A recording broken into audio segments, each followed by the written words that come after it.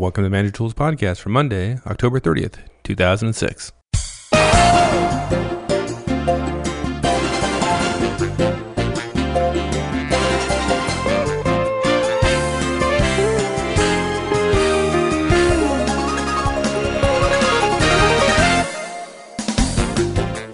Hi, this is Michael Ozan. Well, welcome back to Manager Tools.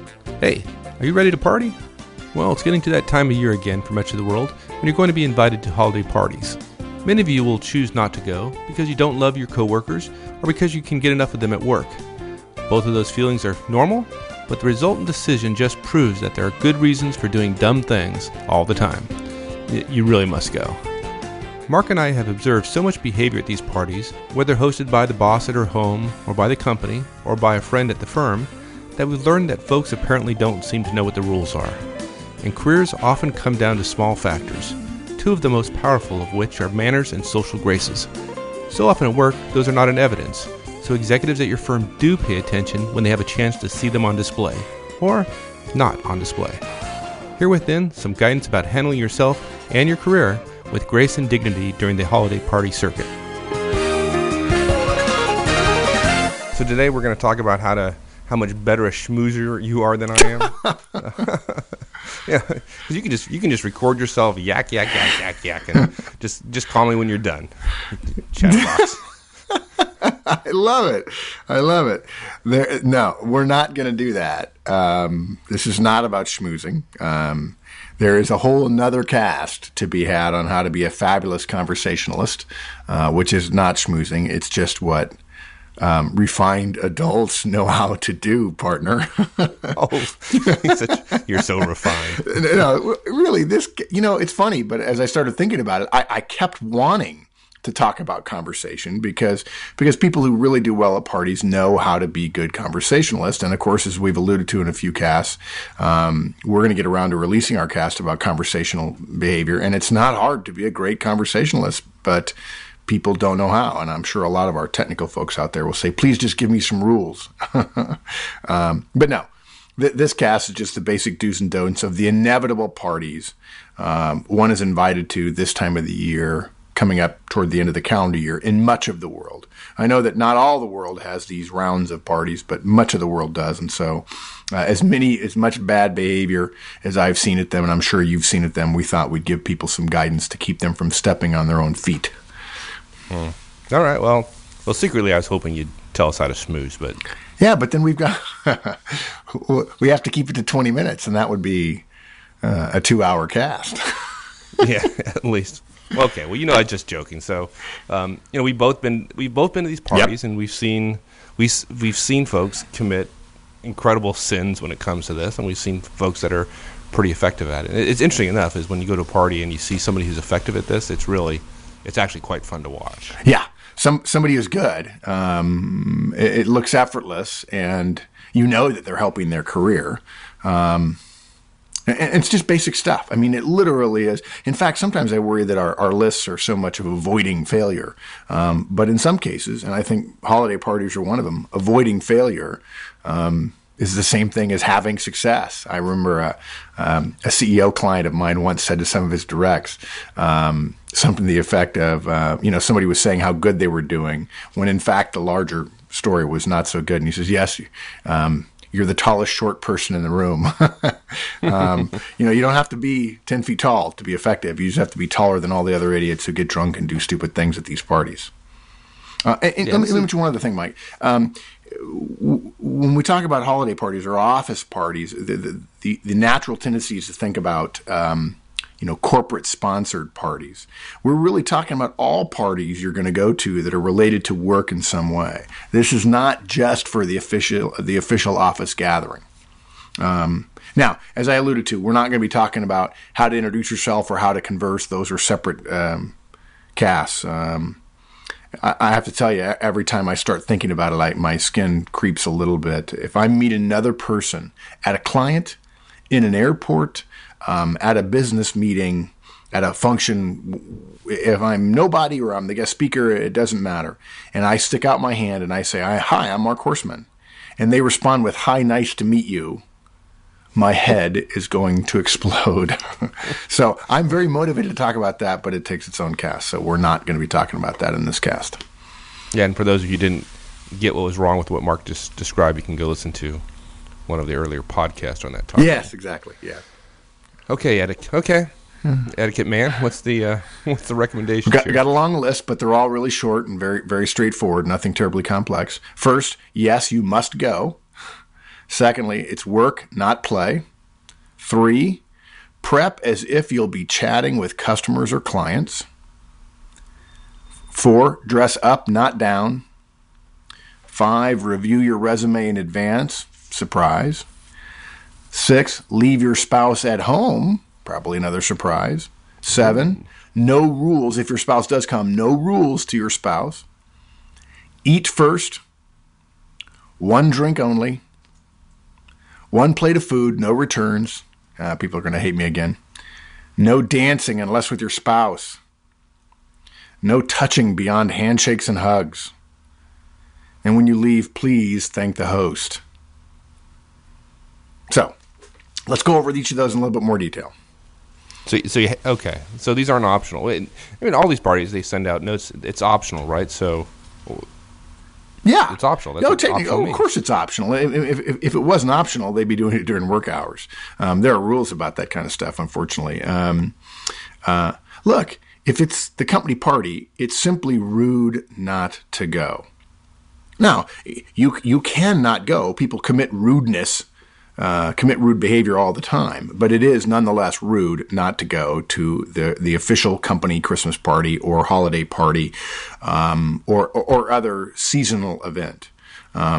Look, it goes beyond that, though. We're not just talking about whether it's rude, although I think manners are something that we've alluded to many times and had casts about, and I think you'll hear more and more about them. They're a competitive advantage in the workplace and almost everywhere we go. But look, there'll be people there with whom it would behoove you to strengthen your relationship. To simply not go because you don't want to is to imply that your career is not all that important to you. Look, imagine this scenario, Mike, this comes right out of about 3 years ago when I was working with 3 or 4 different clients at the same time. I was swamped and I was invited to a Christmas party, and I was so glad that I did to observe this and then later to observe the second half or the rest of the story, so to speak. You and a coworker are being discussed at a January or February succession planning meeting. I mean, hopefully right now, everyone who's listening recognizes that these parties we're talking about at the end of the calendar year in many parts of the world happen before annual reviews and succession planning updates, right? I mean, let's be clear about that. Imagine the conversation is something like, okay, I know Terry. She's really sharp. I chatted with her at the party. She said she just read that new lean manufacturing book and she recommended it. And then now tell me again who Bob is. Look, if you're Bob, you're toast. Yeah, that's right. And it was a 3-minute conversation that Terry had with a VP or an EVP or a director or something like that. Yeah, you go. Sure. If you're a single mom or a single dad and you can't arrange babysitting, yes, of course we understand that. And there's going to be no pressure put on you. Although if you have a month's notice, generally we assume if you're a reasonably effective professional, you can figure out how to do that. There are obviously exceptions, and no one's going to be ingracious of you. But if there's any hint at all that you just don't want to go, and you're tired of your coworkers seeing them as much as you do anyway, people are going to notice that, and people are going to see that in a way that doesn't put you in a favorable light. Okay, so it's almost as if you're treating this as work, not play. Yeah, exactly. I mean, look, the rule number 2, you're right. This is not a chance to let your hair down. If it's a company party or if company coworkers are going to be there, okay, yes, there are exceptions. The company rugby team get together, fine. There's going to be beer drinking, there's going to be singing of songs, and there's going to be lewdness, I'm sure. That's not what we're talking about here. But this really highlights, in a way, part of the broad set of skills that make up professional life. It is not enough to write code, to lead projects, to know how to market something creatively, to write advertising copy. That is not enough unless you want to stay in the job that they're paying you for that skill now. Okay. It's moments like this that executives see whether or not they can let you host a customer VP or a president. The conversations among executives about the soft skills, not just leadership and management, but interpersonal and social and etiquette-wise, the kind of conversations happen all the time. You and your social skills are absolutely discussed by senior people in your organization. Period. This is work. And you should see it as such. And yeah, you're going to have more fun than you would in an all-day meeting that runs until 2 a.m. where all you're doing is vetting slides for some big corporate strategic or operational presentation. So it's going to be fun, but it's still work. Yeah, it's interesting. I had experience when I just gotten out of the Army and went to work for a big Fortune 10 company here in the United States. And it was an entry-level position. I mean, I was a little older than my peers, by about 7 years, but it was an entry-level position. And shortly, I guess I'd been in the job maybe 4 months, and it was around Christmas time, and we had our holiday party. And so we're at this. So this company is kind of a little older, staid kind of company, oil company, and so it was a little formal. But in any case, we're at this party, and I'm sitting there with a peer of mine, and I looked over, and there was John, who's the big VP at the time. And I said, "Hey, Mike," his name is Mike as well. "Hey, Mike, let's go talk to John." And he looked at me like I had two heads. I mean, really, he said, "What are you gonna say?" I said, "Oh, I absolutely know what I'm gonna say. I have a whole pitch in my mind as what." And so we ended up having this conversation about the fact that I actually had thought about ahead of time what I was going to say to each of the senior managers and execs if I had an opportunity to meet with them. And again, he thought I had two heads on my shoulders. He thought it was a party. We're supposed to have fun and drink. It's just fun. I bet you when you said you had already thought in advance about who you might see and what you might say to them, I bet you there are 1,000 people, if not 10,000 people, who are listening to this over the course of the next few weeks that are just shaking their head, stunned. Right. They think I have two heads too. Yeah, exactly. Yeah, but at least one of those heads is getting promoted before they are.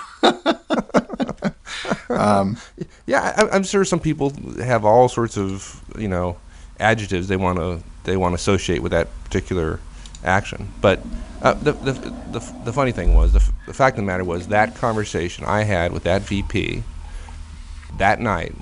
I was still working on the project or the initiative that I had suggested to him that night 2 years later. It turned out to be an absolutely huge opportunity for me. And in the end, I had an incredibly good relationship with that VP. And it absolutely had an impact on my career, without a doubt. Yep. And it was a 5-minute conversation. Right, exactly. Yeah. Both of your heads. Both my heads, right. Both your heads went across the finish line before all the other folks did. Okay, so good. It is work. Absolutely right. Number 3, prep as if you'll be chatting with customers or clients. You just of course, gave a beautiful recommendation for work prep.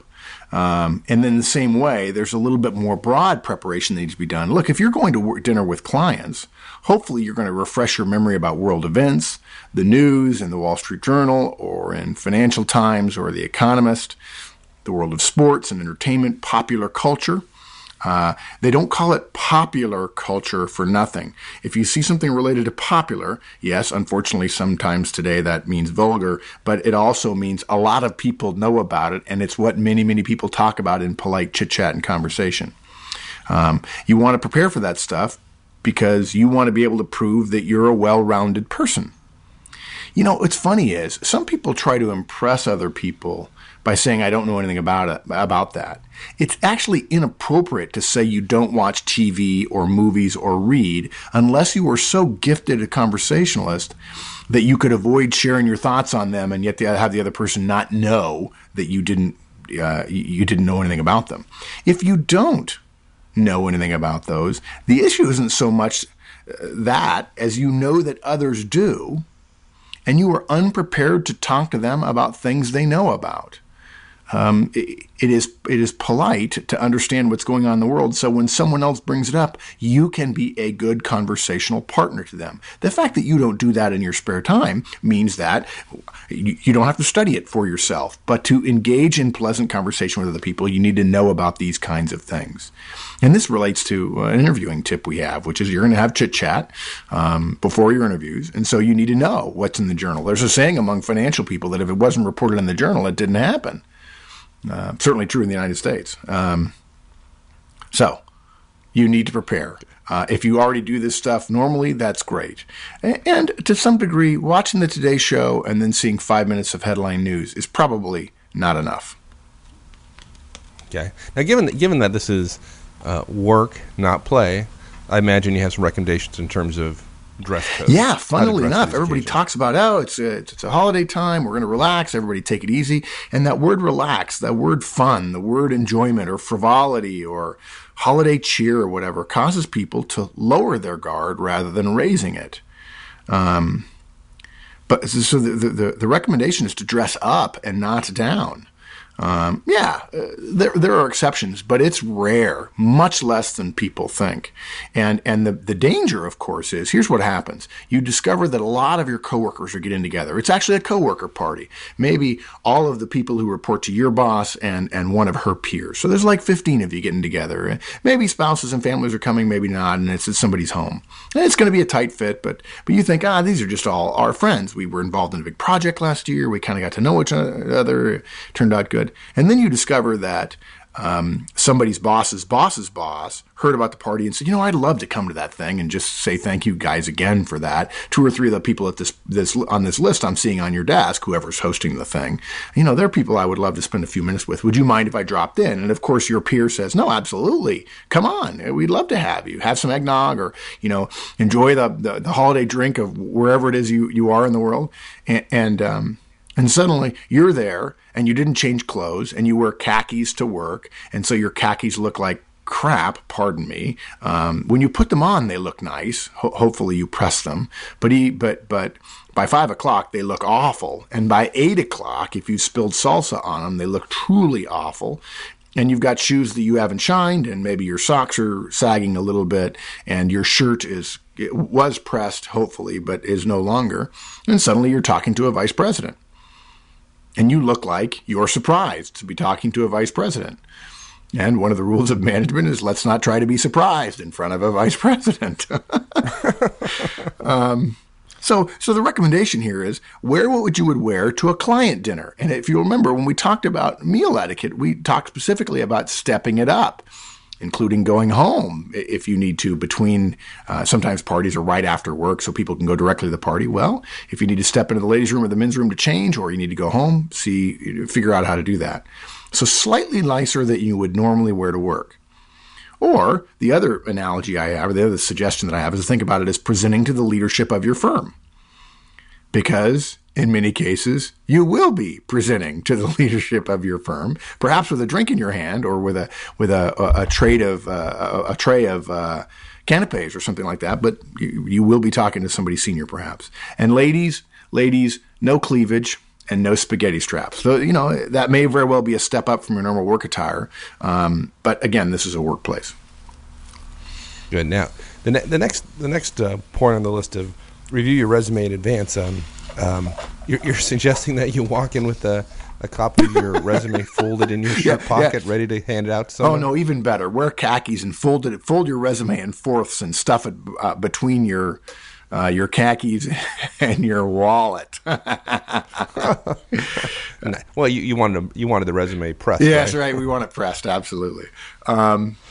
Look, you review your resume in advance. You please, dear me, don't bring it to the party. Absolutely not. The reason you bring it in advance, you prepare it in advance, is you may meet somebody from another firm or from your own firm, a manager or director in a different department, whatever, and they'd say, I'd love to see your resume, and then you don't spend the next 5 minutes of that conversation panicking about the fact that you haven't looked at your resume in months and you haven't followed Manager Tool's recommendation for quarterly updates, and you have to find the darn thing and so on. So prepping it is a really, really good idea. And The problem with resumes is when people are asked for them, they're not ready. They look through them with a cursory glance. There are errors, and that is the kiss of death.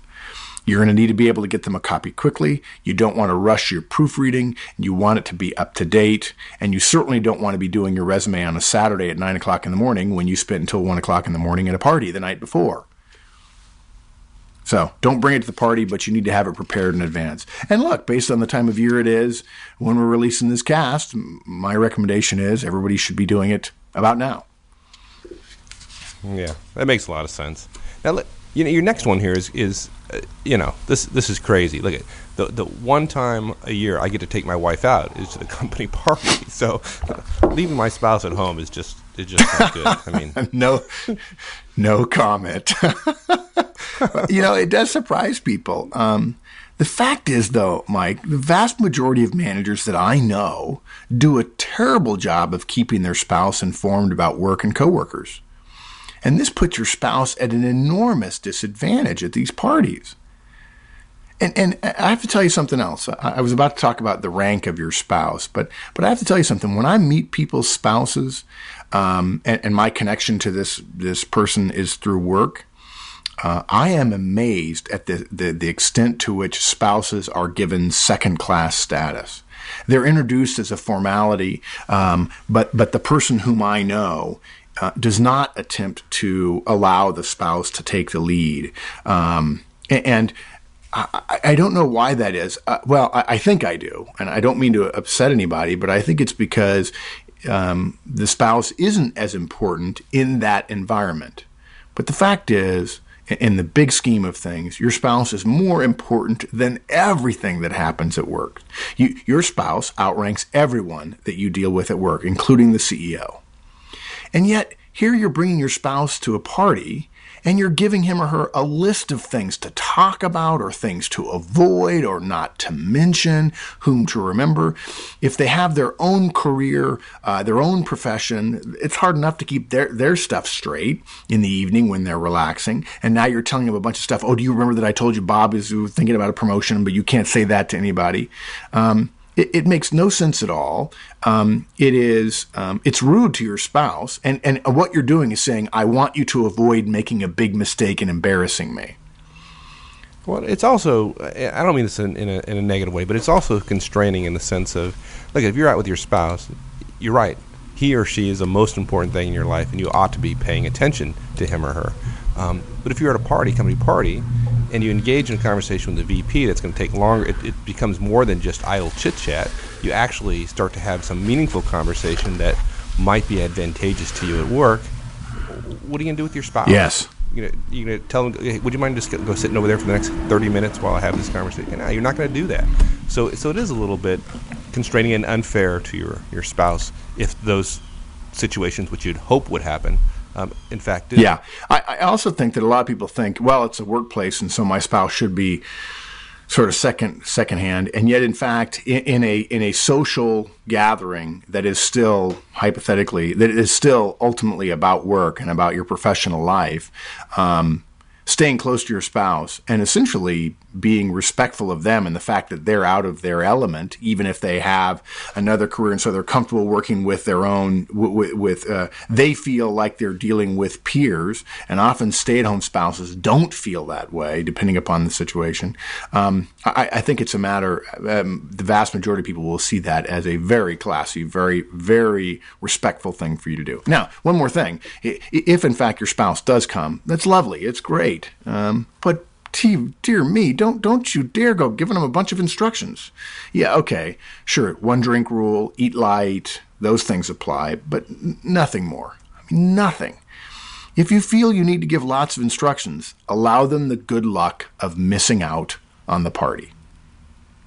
To give your spouse a series of instructions like a laundry list is just setting you up for spending time worrying about what he or she might be saying. That's not the way to have your spouse meet people, or for you to be trying to bifurcate your time between your career and your spouse and so on. So, simple stuff. And of course, there's 80-20 rules. There are some circumstances that having the spouse is almost required to have. There are certain occasions where that happens, but it's it's the exception, not the rule. Yes. I'm sure we'll get lots of feedback on this. Yes, particular one. yes. Oh, I can think of one client that I know hundreds, if not thousands, of managers at that say, well, actually, at our company, it's if your spouse doesn't come to 2 or 3 of the parties we have throughout the year, you get talked to by a VP. Okay. That's why we have the rule about no rules to your spouse if, in fact, he or she comes. We're not saying it's hard and fast, but if you're wondering, let them stay at home and give them a treat. They'll probably consider it a treat. Next rule, eat first. Please, before you go. Now you're just going too far, man. The whole purpose of these parties is to get free food. Yeah. Come on. Yeah, something, though? I mean, I'm not much of a food. There are 3 things I hate to do. I hate to eat, I hate to sleep, and I hate to drive. And the idea of eating bad food is even less interesting than eating food at all. So before you go, eat a meal. I mean a meal, even if it's at 5 o'clock. If you get handed a drink when you walk into a party and you haven't eaten, that drink may be the thing that makes you forget that ought to be your only drink. Plus, eating first will damp your appetite so you're not embarrassing yourself by eating too much of these really, really interesting egg rolls or whatever the case might be. The person whose plate is always full will raise at least one eyebrow of people who are paying attention to others at a party like this. So eat first. It's smart from an appetite perspective. It's smart from a drinking perspective. And it's smart in terms of allowing you to focus. And I've seen a lot of people that always end up with a drink in their hand, and then they have a plate of food in their hand, and then they can't shake hands.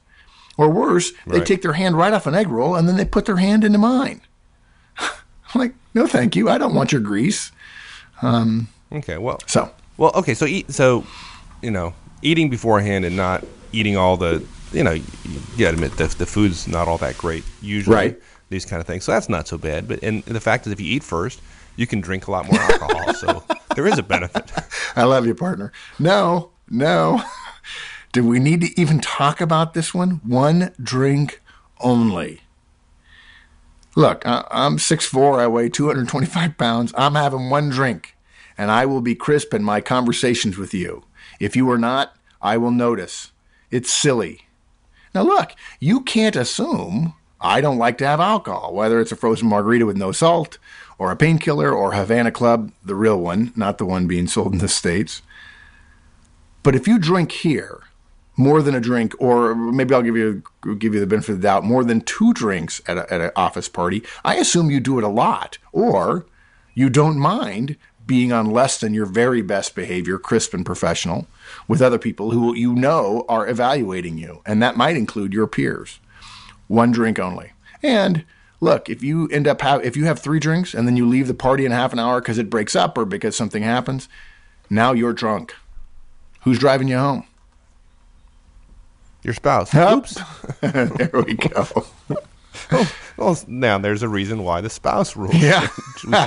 we should just strike it. I love it. And related, just continuing along this, the concept of food and drink, Mike. One plate of food. Gluttony is gluttony, and as I said, the food probably isn't any good anyway. Yes, if it's a dinner party, sure, you get to eat. You can scrape your entire plate clean, fine. But one plate of food is all you need.